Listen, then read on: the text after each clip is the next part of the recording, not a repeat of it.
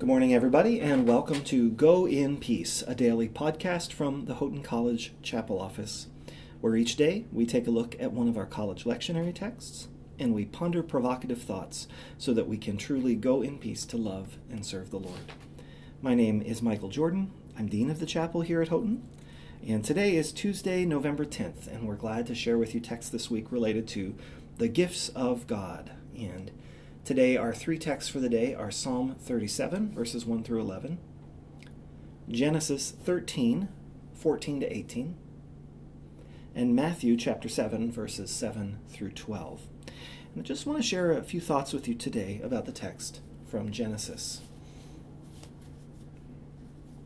The Lord said to Abram, after Lot had separated from him, "Raise your eyes now, and look from the place where you are, northwards and southwards and eastwards and westwards. For all the land that you see, I will give to you and your offspring forever.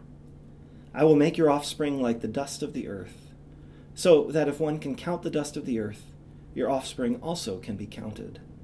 Rise up, walk through the length and the breadth of the land, for I will give it to you."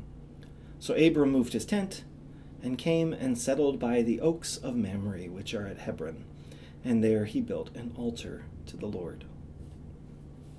So Abram receives land and offspring here. And, we could focus on either of these things because these are gifts which sometimes are understood as gifts in our culture, but sometimes really not so much.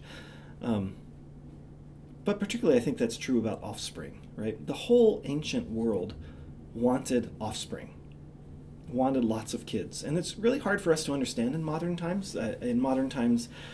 We tend to think of fertility as something to control. The fact that Jill and I have had 5 kids makes our family one of the biggest families really around. Even in Houghton, there aren't that many families with 5 kids. Certainly not if you were to move to somewhere more suburban. I remember once visiting the Georgetown neighborhood of Washington, D.C. with our family. At that point, we only had 4 kids, and as we walked around, you might as well have thought we had like 10 kids, like we were the Duggars or something. Like people just could not believe our kind of big family, which seemed kind of extravagant and crazy to them. So in our culture, we tend to think of fertility as something to control, and when we have kids, we tend to think, I should have as many kids as I can kind of responsibly raise, and I need to be thinking about lots of factors when deciding how many kids I feel like I can have or should have. Most of us, let's just say, most of us today would not be thrilled with the promise that God has for Abraham, where he says in verse 16, "I will make your offspring like the dust of the earth." Like I feel that way sometimes with 5 kids, but most of us would not be happy with that. Now, of course, keep in mind, right, that you go back even 100 years, and certainly further than that, 5 kids is not a huge family, right? That's because up really until very modern times, they didn't think about fertility as something to control in quite the same way. Now, that's not to say they never wanted to control fertility. They certainly did in some ways. But children were understood as blessings and responsibilities, but not quite in the same way we think about it today.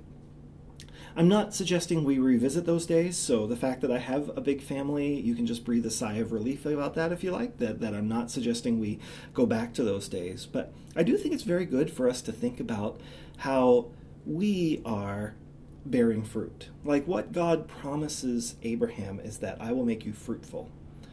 And I do think that as we have kind of, the way I often say it with our students, is that as we live in an era where we are kind of at odds with the creative potential of our bodies, right? Like where we look at our body's potential to create more human life and say that's a liability.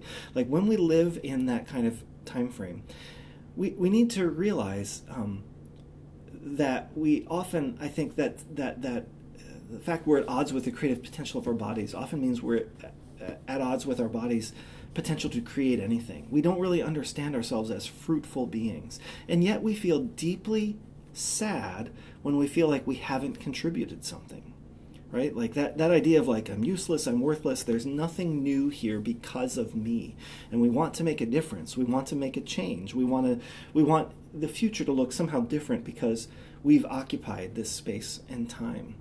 And it's important, I think, for us to hold on to that, right? To realize that as we've had fewer and fewer kids, and that perhaps I think is a normal kind of reality for us living in the scientific age we do, that desire I want to bear fruit, I want to leave a legacy, I want to do something that touches the world with God's love.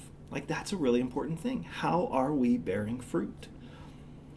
Maybe you will hear this and rethink your child choices. That's not really my goal. My goal is that we need something in our life to not just think about how life is about ourselves and our enjoyment. It is about the fruit that we bear, right? The fact that God could look at Abraham and say, you will have a fruitful body. Abraham was able to receive that with joy. And in the same way, the thought that we were not just placed here for our own enjoyment or our own kind of satisfaction. Like, we can feel that, like, that's kind of like, oh man, it's reining me in. You know, deep down, I want to live for my own satisfaction, etc. But in the end, it's a joyous thing to know that we're created for more than that. Like, we were created for the messy business of bearing fruit, and that God makes it possible for us. Like, that's a gift, not a threat from God. There's so much in the world that is that kind of fruit. And it's not just physical life. It's, something new that you start and that you think about. It's a group of friends that you gather together with, and you impact each other's lives in ways that it goes, it's not just an ordinary little Bible study, but the fact that you gather shapes the way that you go to your job and your friends go to their jobs.